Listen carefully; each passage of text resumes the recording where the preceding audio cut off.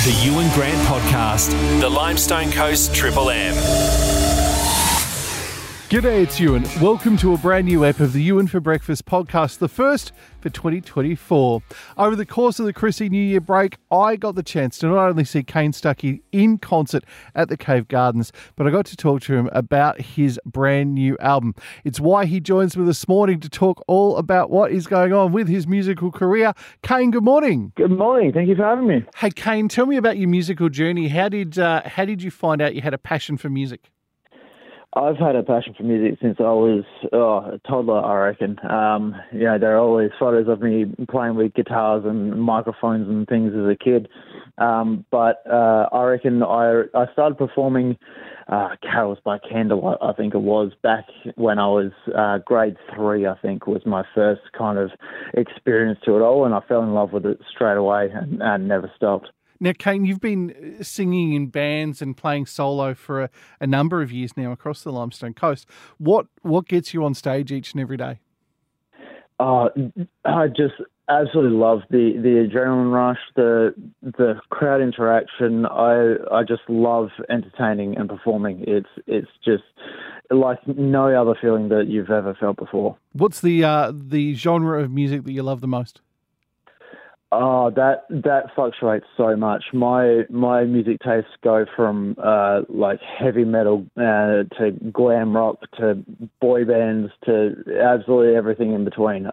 But as a general rule of thumb, I think rock has my heart pretty well.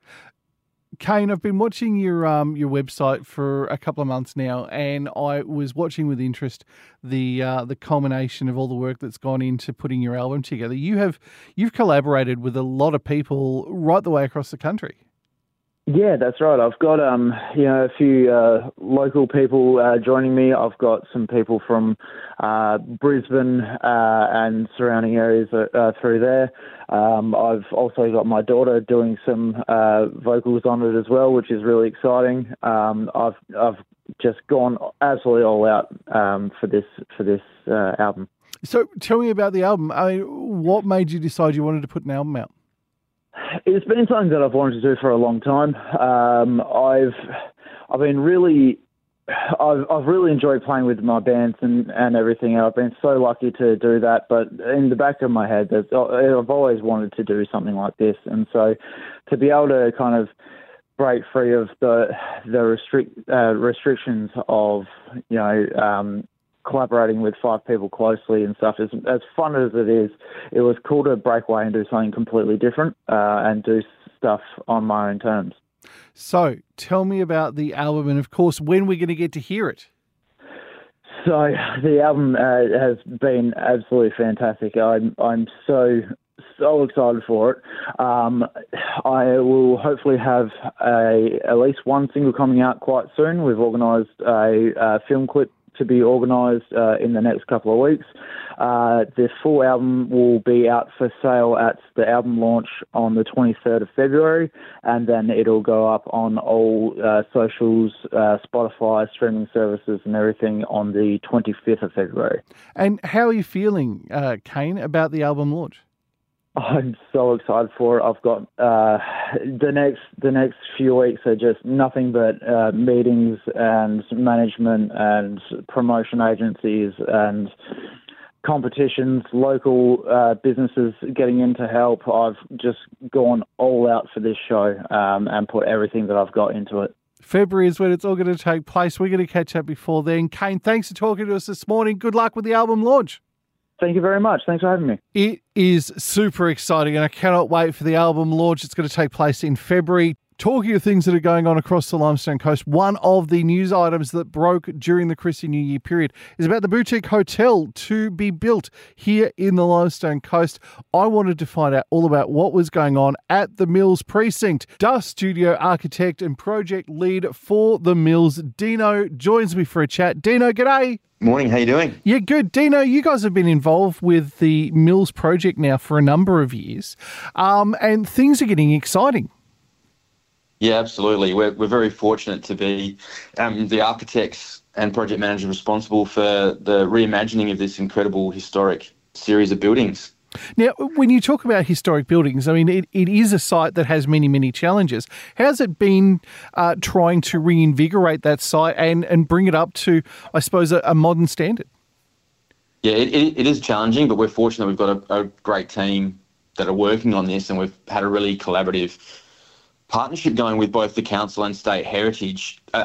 If you know the Mills precinct, it was left to ruin for a number of decades, and so when the client took on the project and purchased the site, the first thing was to do some remediation work, which we got onto pretty quickly, and council and heritage, as they were very helpful to enable us to do that. And then we've been progressively developing this master plan and working through in a very methodical way of reinvigorating the whole precinct. And of course, we've seen some work to do with the cinema, but then the main intervention that everyone would have seen is the forecourt and that new structure that's gone in, and Lenny's gone into that space as well. And now we're gearing up for hopefully the big push now, which is sort of stage 2 and the introduction of a hotel and completing the public realm. Now, this was news that broke over the course of the Christmas New Year period. Tell me about this boutique hotel, because I am super excited by the idea. Yeah, it's about this time last year that it really started to get some momentum as a concept. We'd had a few different ideas with the client group around what the different spaces could be. Historically, we thought that the sort of long, skinny buildings up on the Alexander Street side, so that's what was the dance studio, and I think it was a nightclub, Purples or something like that. A long time ago. Yeah, a long time ago. So we had a few different ideas around what that could be. We always envisaged that perhaps the dance studio space on the corner could have been a hospitality offering, whether it be a microbrewery or distillery or something like that. And we'd had a few different conversations with potential tenants for that. But yeah, the idea of a hotel came up on the back of, well, not just our experience, but some research that we had done for potential uses. So we had a tourism expert come in and deliver a report that did an analysis not just of the Mount, but other similar sized towns around Australia. And that gave us confidence that there was definitely an opportunity in the market for a different type of offering in Mount Gambier. And so we, on the back of that, did a feasibility to see what we could actually achieve, engaged with heritage, because anything we're doing that's that invasive, so to speak, or to do with these old historic buildings, we wanted to make sure that what we're proposing was acceptable, and they've been very amenable the whole way through. So that all came to fruition. The clients had confidence that it stacked up, and so we pressed on through the middle of last year, and at the end of, I think maybe November last year, we submitted formally for the planning approvals, and that's all in train right now. We're just finalising a couple of responses for council, but we hope that in the next month we'll have our planning approval locked away and press on to hopefully construction starting later this year. So tell me about the boutique hotel itself and what we're going to see should the plan come to fruition. Yeah, so the space itself can accommodate 20 rooms. There'll be a variety of different rooms, including a few fully accessible rooms as well, which is important. I mean, getting DDA compliance and accessibility across the site has been a key priority, so that's a great outcome as well. The dance studio space will be your foyer, lobby, cafe, communal spaces.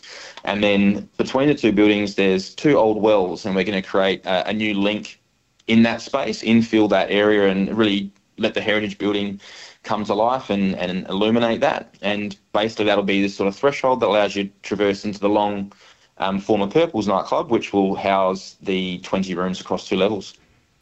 Dino, it is a sensational achievement to bring stage 2 to an almost development phase. Lots of people are very excited by the idea for the Mills project. I cannot wait to talk more about it during the course of the year. But thank you very much for dropping by and telling us a little bit about it this morning. Absolute pleasure. Thanks so much. How cool will the boutique hotel be in the centre of the city as part of the Mills precinct? It is going to be huge. Now, one of the things I talked about over the course of the week on The Breaky Show, after, of course, David Warner's retirement from Test cricket, we started talking about sport and memorabilia and your most prized piece of memorabilia that you've got at your place. Stewie joined me for a chat. Here is what he had to say. Well, my dad's a bit of a cricket fanatic, and as a young fella, he actually used to write handwritten letters to cricket players back in the day when they used to be a bit more accessible. Yeah. And so it just become a bit of a hobby for him as a young bloke, and he actually sent a letter to Donald Bradman, and he actually replied with Dad used to obviously send his address with the letters as well, but he actually replied with a letter. So Dad used to ask him, any tips on batting, bowling, for up-and-coming young cricketers, and he actually replied with a letter and obviously signed it at the bottom. So, yeah. Don Bradman, of course, one of the greatest players of all time from here in South Australia. How cool is it to know that Dad's got a letter from Don Bradman?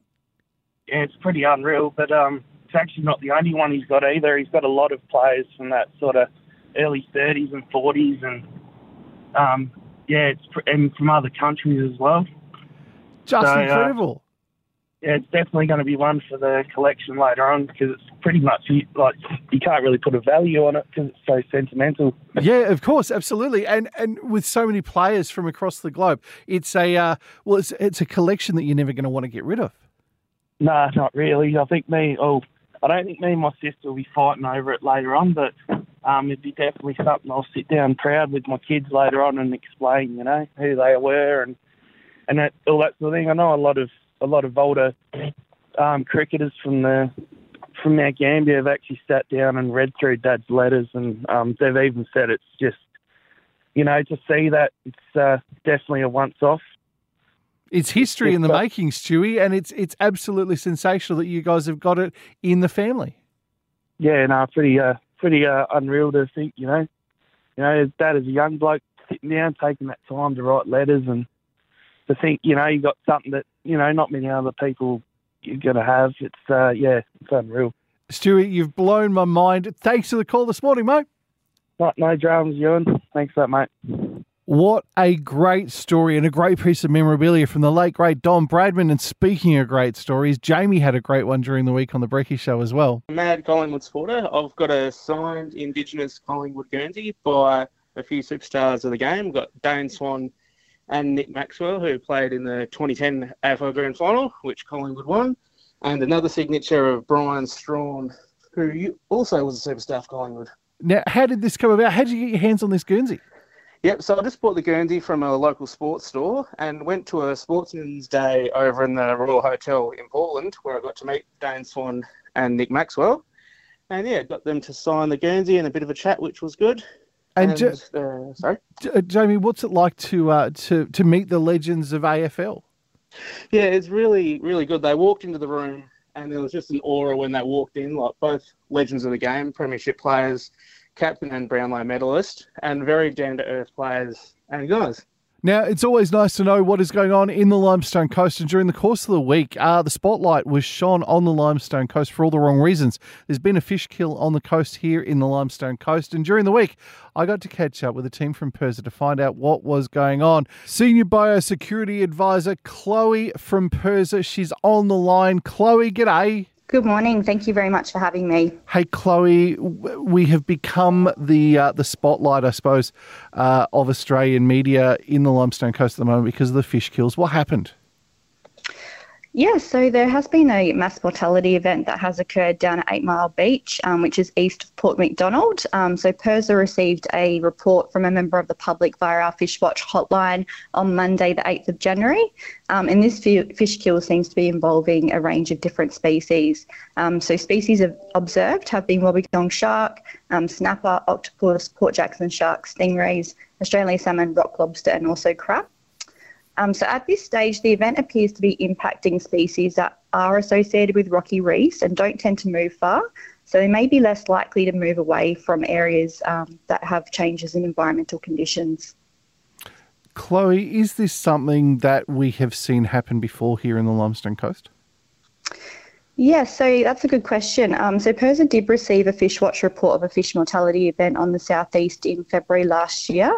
PIRSA did investigate this event, and the results from water sampling indicated that the most likely cause was changes to environmental conditions, such as dissolved oxygen levels. And this time around, do we have any idea what's going on and why this has happened? Yeah, so the department is investigating the incident, and fisheries officers have attended the site to collect samples for testings. Although the cause of death is yet to be confirmed, early indications based on water testing that low salinity caused by the recent high rainfall events that's been seen in the area is the most likely reason for the fish mortality event. And I suppose the next question, Chloe, has got to be, are we going to see more of this in the Limestone Coast, especially given the bizarre weather we're having across Australia at the moment? Yeah, so again, another really good question. So the Department of Primary Industries and Regions does investigate an average of 15 to 20 fish kill reports each year around South Australia. There's always potential that these types of events could continue to occur, especially when you do get events like high rainfall, putting freshwater inputs into marine environments and changing salinity levels. Now, Chloe, if people find a fish kill like the one that's happened in our area this week, how can they let PIRSA know about it? So we do like to encourage people that if they do notice anything unusual involving dead or dying fish along the waterways or the coast, to call our 24-hour Fish Watch hotline. So that number is 1800 065 522. And we do always appreciate members of the public being vigilant when they are out on the beaches or around the rivers. Chloe is a senior biosecurity advisor with PIRSA. She joins me on the radio this morning to talk about the fish kill that happened during the course of the week here in the Limestone Coast. Chloe, it's been great to talk to you this morning. Thank you very much for keeping us updated with what you guys know so far. It'd be wonderful to find out what has actually caused the fish kill event if we are able to catch up over the next couple of weeks. Excellent. Thank you very much for your time today. Now, I don't know whether you've heard me talking about it on the radio or not, but there is an 8-year-old. His name is Brody, and he is doing his best to end homelessness in the Limestone Coast. His mum joins me for a chat this morning because Brody has raised a whole lot of money for AC Care. Let's talk all about it. Tammy, first of all, tell me about Brody and his challenge and his inspiration to run for the whole month of January. Yep, so it actually started out probably 3 weeks ago. So we've been following Ned Brockman for a very long time. But my husband and I were actually just talking about him in the car when we were driving. And Brody was in the back seat of the car and asked if he could raise money for our local homelessness. At first I gave him a few days because I was like, is it an 8-year-old comment? Is he saying it today, tomorrow he doesn't want to? He's like, no, I really want to do this. I really want to do this. So he spoke to AC Care and they got us up onto a link so people could donate. So he's always been wanting to help homelessness. Like he's always, every time we see somebody on the street, he's always wanting to give them food. But since taking on this challenge, I'm learning new things about my child. It actually started in Murray Bridge. We were on a holiday there. As a homeless person there, I went up and asked if he wanted some food and water that we had in our car, and he broke down crying. This man cried, was very grateful, took the food. I didn't remember this memory. As a parent, you just do these things, and then it wasn't until this challenge that Brody brought it back up that I was like, oh, wow, so this is when this pivotal moment actually happened, where he must have been the first time he experienced homelessness, I guess, because Brody was only 4 at this time. Now, Tammy, Brody has managed to raise such a huge amount of money for AC Care to help out those that are homeless in our community. Yes, $3,389 at this moment. It is truly amazing. Brody's going to be running right the way across January. It'll be interesting to see how much money he raises by the end of the month. I cannot wait to continue to follow the story. Tammy, thanks for joining us this morning. For people who want to make a donation, how can they do it? Yep, so there is a link, if I can give that to you, to put on maybe your Facebook page. Absolutely. Also, we do have money tins at Grantville Fish and Chip Shop, Lakes on Lennon Shop, and Bay Blue Espresso, if anyone wants to make a cash donation. You can make cash donations at those 3 fantastic locations. And, of course, if you jump online to the Triple M Limestone Coast Facebook page, there is a link for how you can help Brody raise as much money as possible for AC Care and for the homelessness services that AC Care provide to the Limestone Coast. Tammy, congratulations to you and to Brody. It's a sensational story. It's been great to talk to you about it this morning. Thank you. What a fantastic story, by the way. And if you jump online to the Triple M Limestone Coast Facebook page, you'll find all the details of how you can support Brodie in his fundraising for AC Care to end homelessness here in the Limestone Coast. What a cool story for a great kid. And he's only 8. Blows me away. Hey, to finish off the podcast today, let's catch up. Shane A will talk movies that you can check out this weekend. The first one to talk about is The Beekeeper. I reckon it looks pretty cool. Shane, what can you tell me about it? I didn't know too much about the plot line, and that's a good thing because there isn't much plot, because I'm just going to grade this mostly on its action sequences, in particular from Jason Statham. And he's pretty good. You know, he's very reliable. He's a retired professional government operative who just cares for his bees on this beautiful hive that he has set up. He gets called back in and has to, well, there's a bit of a corrupt thing going on in political terms that he takes care of. So plenty of good action scenes, and it's probably entertaining enough to make people want to go and see it. And Shane, these movies like The Beekeeper have become very, very popular. Movies like Nobody, the John Wick series, even Red to a point. Yeah, probably not up to the standard of the John Wick movies, but look, I do recommend The Beekeeper. You don't have to think too hard, but while it's unveiling across the screen, you're going to be entertained. Now, something completely different, Anyone But You, romantic comedy in cinemas now. Yeah, this has been released since Boxing Day, but it became a big hit. It didn't at first, but word of mouth really got this one top of the box office. It's a romantic comedy. It's an American movie, but most of it was filmed in Australia. It's about a couple who have a bit of a history, and they get reunited at a wedding in Sydney.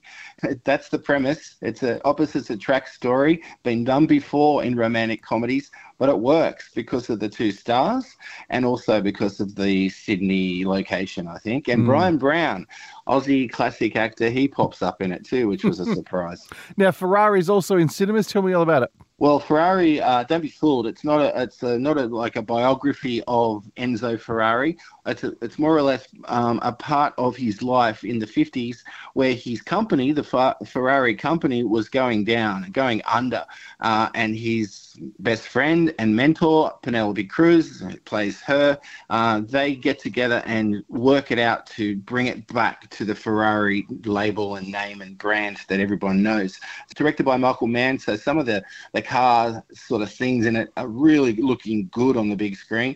But Adam Driver, I don't know if I like him or not in the lead role. If you like cars, I do suggest go and see it, Ferrari. Some great movies at the cinema at the moment. Shane A, we'll catch up soon. Cheers. That's it. The first Ewan for Brekkie podcast of 2024. It's done and dusted. Listen out Monday morning. There'll be a brand new podcast. The Limestone Coast Sports Shorts podcast is back exclusive to listener, and I'll have it up by lunchtime on Monday. Have a great weekend. I'll catch up next week. Make sure you listen out. The Brekkie Show, weekday morning, 6 a.m, 90.5 Triple M.